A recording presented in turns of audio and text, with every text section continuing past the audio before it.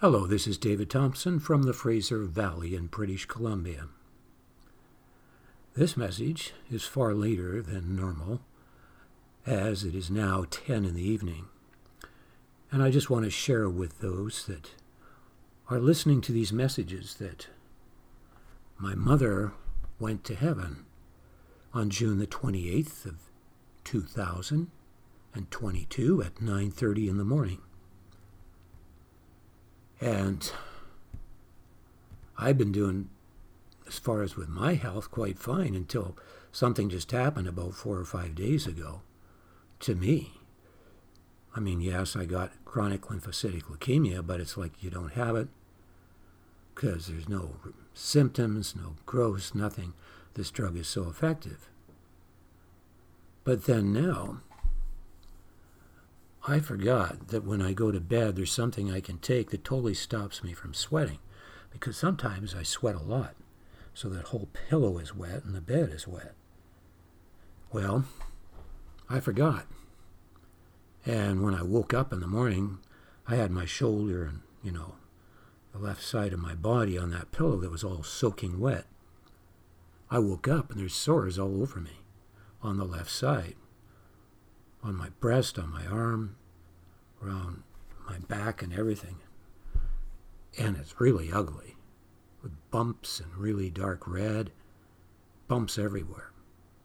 And I'm not feeling myself at all. Not at all. And I haven't been ever since. But finally, after a while, I got to see a doctor today, and he's put me on an antibacterial pill as well as cream. And I have to admit, I noticed I started feeling somewhat better after taking those antibacterial pills, so maybe it is killing something that's leaking into my blood, if that is pus or anything I don't know that's getting into the blood. But it sure looks ugly. And he was surprised that I went to bed and I was normal and I got up and this was all over me. So I'm just asking you to remember me in prayer in that regards. And tomorrow morning, which is July the 8th, at 11 o'clock, is the funeral for my mother right out where, in the graveyard there, we're going to be meeting at 11 o'clock. Yes, took a while before they got a slot for us there. Probably because there's so many people dying of the COVID vaccines. Well, I'm feeling up more myself. Throughout the day, I was not feeling very good, having to lie down a lot because of low energy and feeling really kind of not the best in my head from whatever this thing is that got on my skin. They did take a sample and they're going to try to figure out what it is. So we'll see eventually what happens. But, the Word of God does say, many are the afflictions of the righteous, but the Lord delivereth him out of them all. And I've been praying for some time that God would heal me of this chronic lymphocytic leukemia. So I'm going off it right now to boost my immune system because they've had me off it before, once when I got staph infection in the hospital. It was a garden variety that wasn't so serious, but I still had to go to the hospital for intravenous.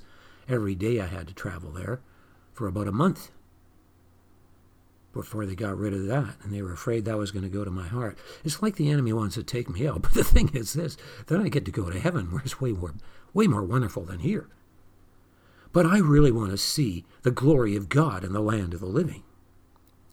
And so this message is a little different than my normal introduction.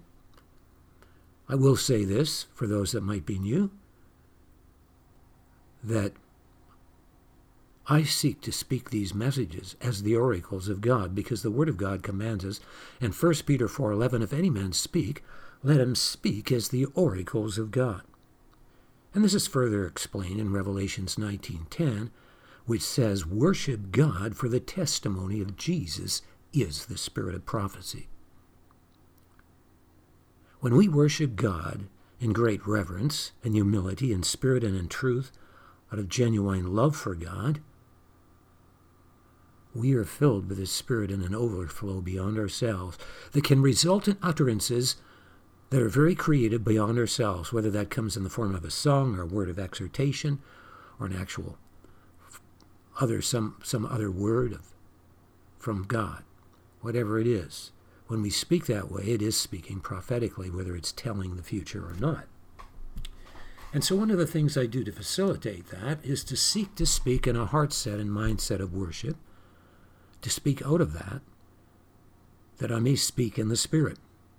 And also, I seek to facilitate that by casting lots to get the possibility of any chapter in the Bible with two different random applications so that I get two chapters and those chapters confirm one another. And that is the case today. And I also choose a song. Usually the songs I find God wants me to choose by just figuring out the topic in this large hymn book of topical that's categorized topically.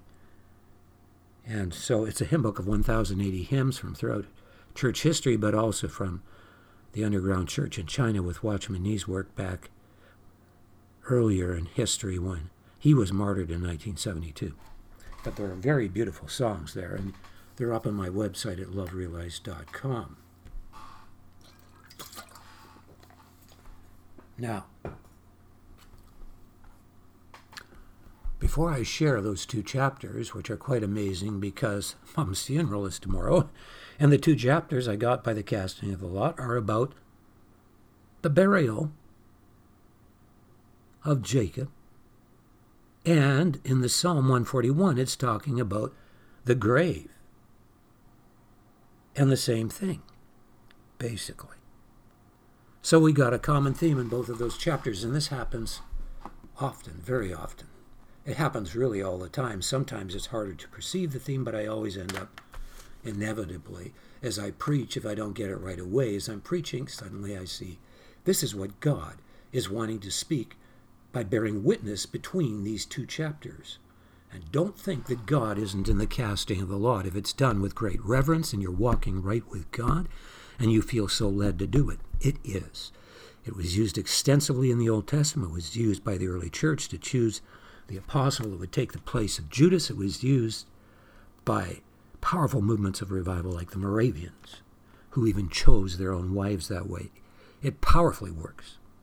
And you only have to listen to lots of my messages by audio and the ones by video to realize that this is way beyond coincidence.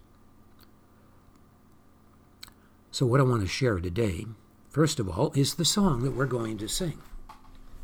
So we'll go to that right now and sing that song, which I must find, first of all, the right browser. I have more than one of them open, and this is later in the day, but it won't be hard for me to find this song. There it is.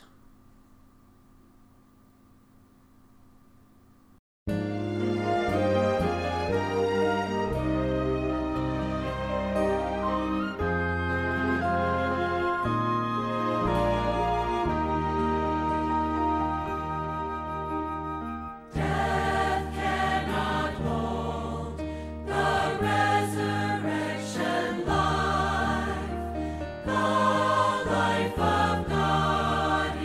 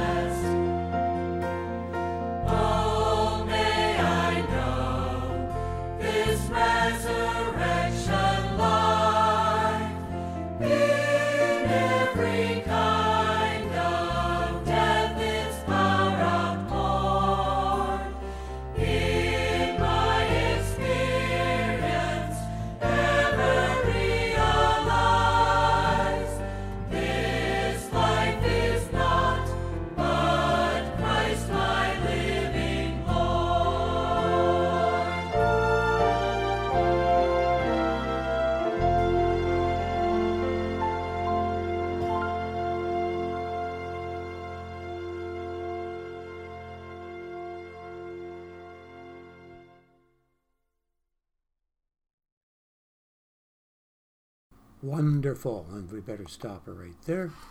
Okay. We will turn now to the 2 chapters I got by the casting of lot today, which are, whoops, we got one thing up here wrong, one sec, which are Genesis 49 and Psalms 141. Now, Genesis 49 is describing Jacob and how he gives up the ghost, but gives these prophetic words to all of his children before he dies. And right after that, it says this, "And when Jacob had made an end of commanding his sons, he gathered up his feet into the bed and yielded up." Well, in the King James, it's ghost, but we know it's not that. Yielded up, I would imagine, the soul, and was gathered onto his people. And so it would probably be good to turn there and just pick up on some of the things in that particular chapter, if it's still open, but it isn't. But hopefully it opens up right away to that chapter. Before I get into Psalm 141, I just want to touch on a few verses there. And so I'm preaching this much later. Certain things got closed, I guess, and I didn't realize it. Here we are in Genesis 49. So Jacob calls unto his sons, verse 1, and said, "Gather yourselves together, that I may tell you that which shall befall you in the last days. Gather yourselves together, and hear, ye sons of Jacob, and hearken unto Israel your father." And he goes on and he gives a prophecy to each of his sons, which is going to happen to them as tribes in the latter days. And I need not go into it. Certain ones are greatly blessed. There's a few that are not blessed at all, like Levi and like Reuben. And he says a lot about Joseph. Joseph is a fruitful bow, verse 22. Even a fruitful bow by a well, whose branches run over the walls. The archers have sorely grieved him and shot at him and hated him, but his bow abode in strength, and the arms of his hands were made strong by the hands of the Almighty God of Jacob. From thence is the shepherd the stone of Israel, even by the God of thy father, who shall help thee, and by the Almighty, who shall bless thee with blessings of heaven above, blessings of the deep that lieth under, blessings of the breast and of the womb. And blessings of thy father have prevailed above the blessings of my progenitors. Unto the utmost bound of the everlasting hills they shall be on the head of Joseph, and on the crown of the head of him that was separate from his brethren. Benjamin shall raven as a wolf. In the morning he shall devour the prey, and at night he shall divide the spoil. And so we go on. And then he gets buried where Abraham buried, and he describes the burial. And he says, "And he charged them and said unto them, I am to be gathered unto my people, bury me with my fathers in the cave that is in the field of Ephron the Hittite, in the cave that is in the field of Machpelah, which is before Mamre, in the land of Canaan, which Abraham brought with the field of Ephron the Hittite, for a possession of a burying place. There they buried Abraham.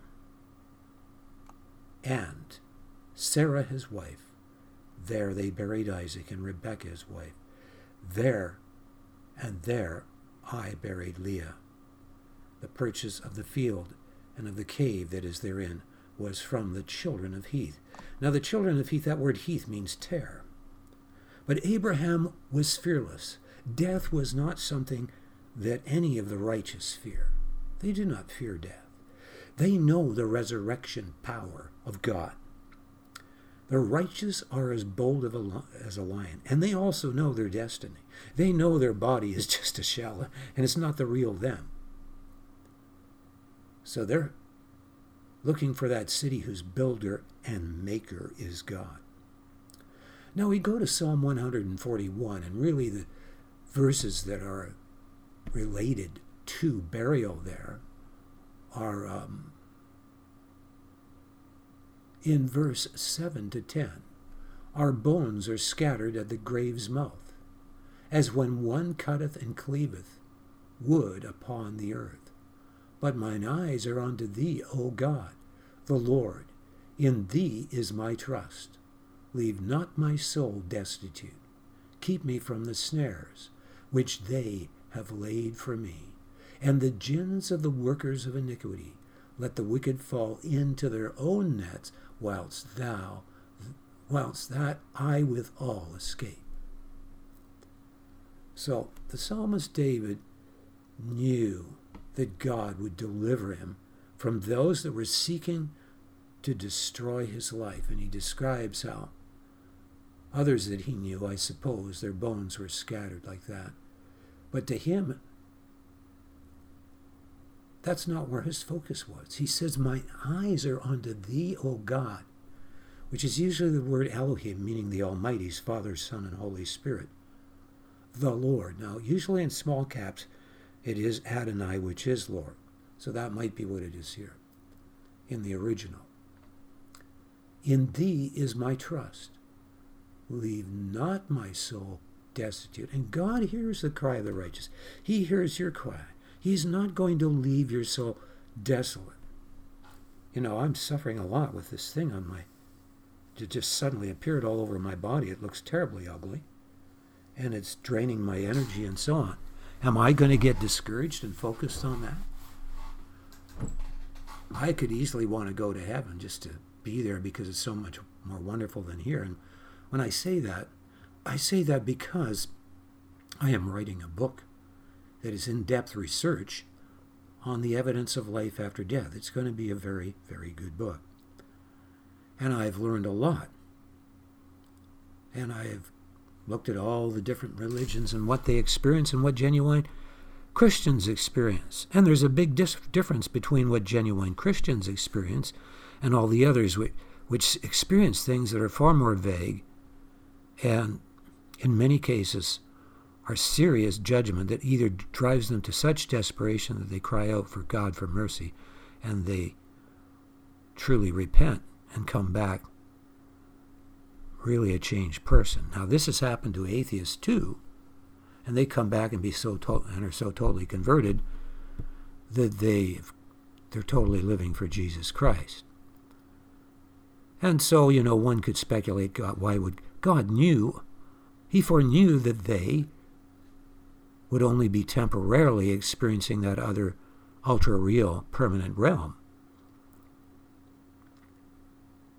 And he sent people like Dean Braxton back because that man, who was highly verified by medical equipment and doctors, is dead for almost 2 hours, has a powerful testimony to awaken people to what God is wanting in these last days. We sung a song, Death Cannot Hold the Resurrection Power, and God is wanting us to know victory over the fear of loss, which is inclusive of the fear of death. The fear is basically a consciousness of loss, but we are complete in Him, and perfect love casts out fear, and when we are filled to overflowing with the love of God, we have nothing to fear. That doesn't mean that we don't have humanness and tremble in situations that are very fearful as to the pain we're going to experience, etc., etc. But even when we've experienced torture for the name of Christ, if we are so persecuted, God will give us the strength to bear it, even taking away a great measure of the pain. But He expects us first to step out.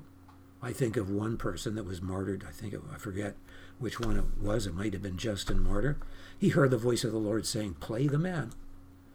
And he just went right up to the lion and let him devour him. He was totally fearless. Some did not accept deliverance from death because they wanted a greater glory in the hereafter and, of course, in the resurrection. My mother is in heaven.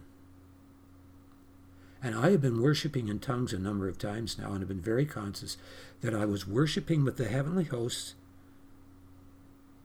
and of her specifically there rejoicing before the Lord. And in one day, I think it was about 2 or 3 days ago, as I was doing that, I was very conscious that she was standing right there in the room rejoicing as I was worshiping the Lord, somehow seeing what I was doing here on earth and somehow being in some way there.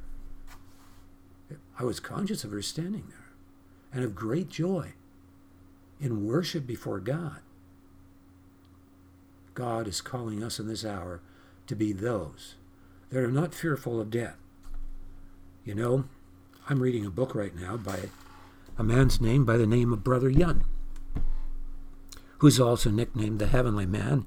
He didn't want to have that name, but he was trying to escape the communist persecution, so he tried to pretend he was a bit insane and said, "Oh, I am the Heavenly Man."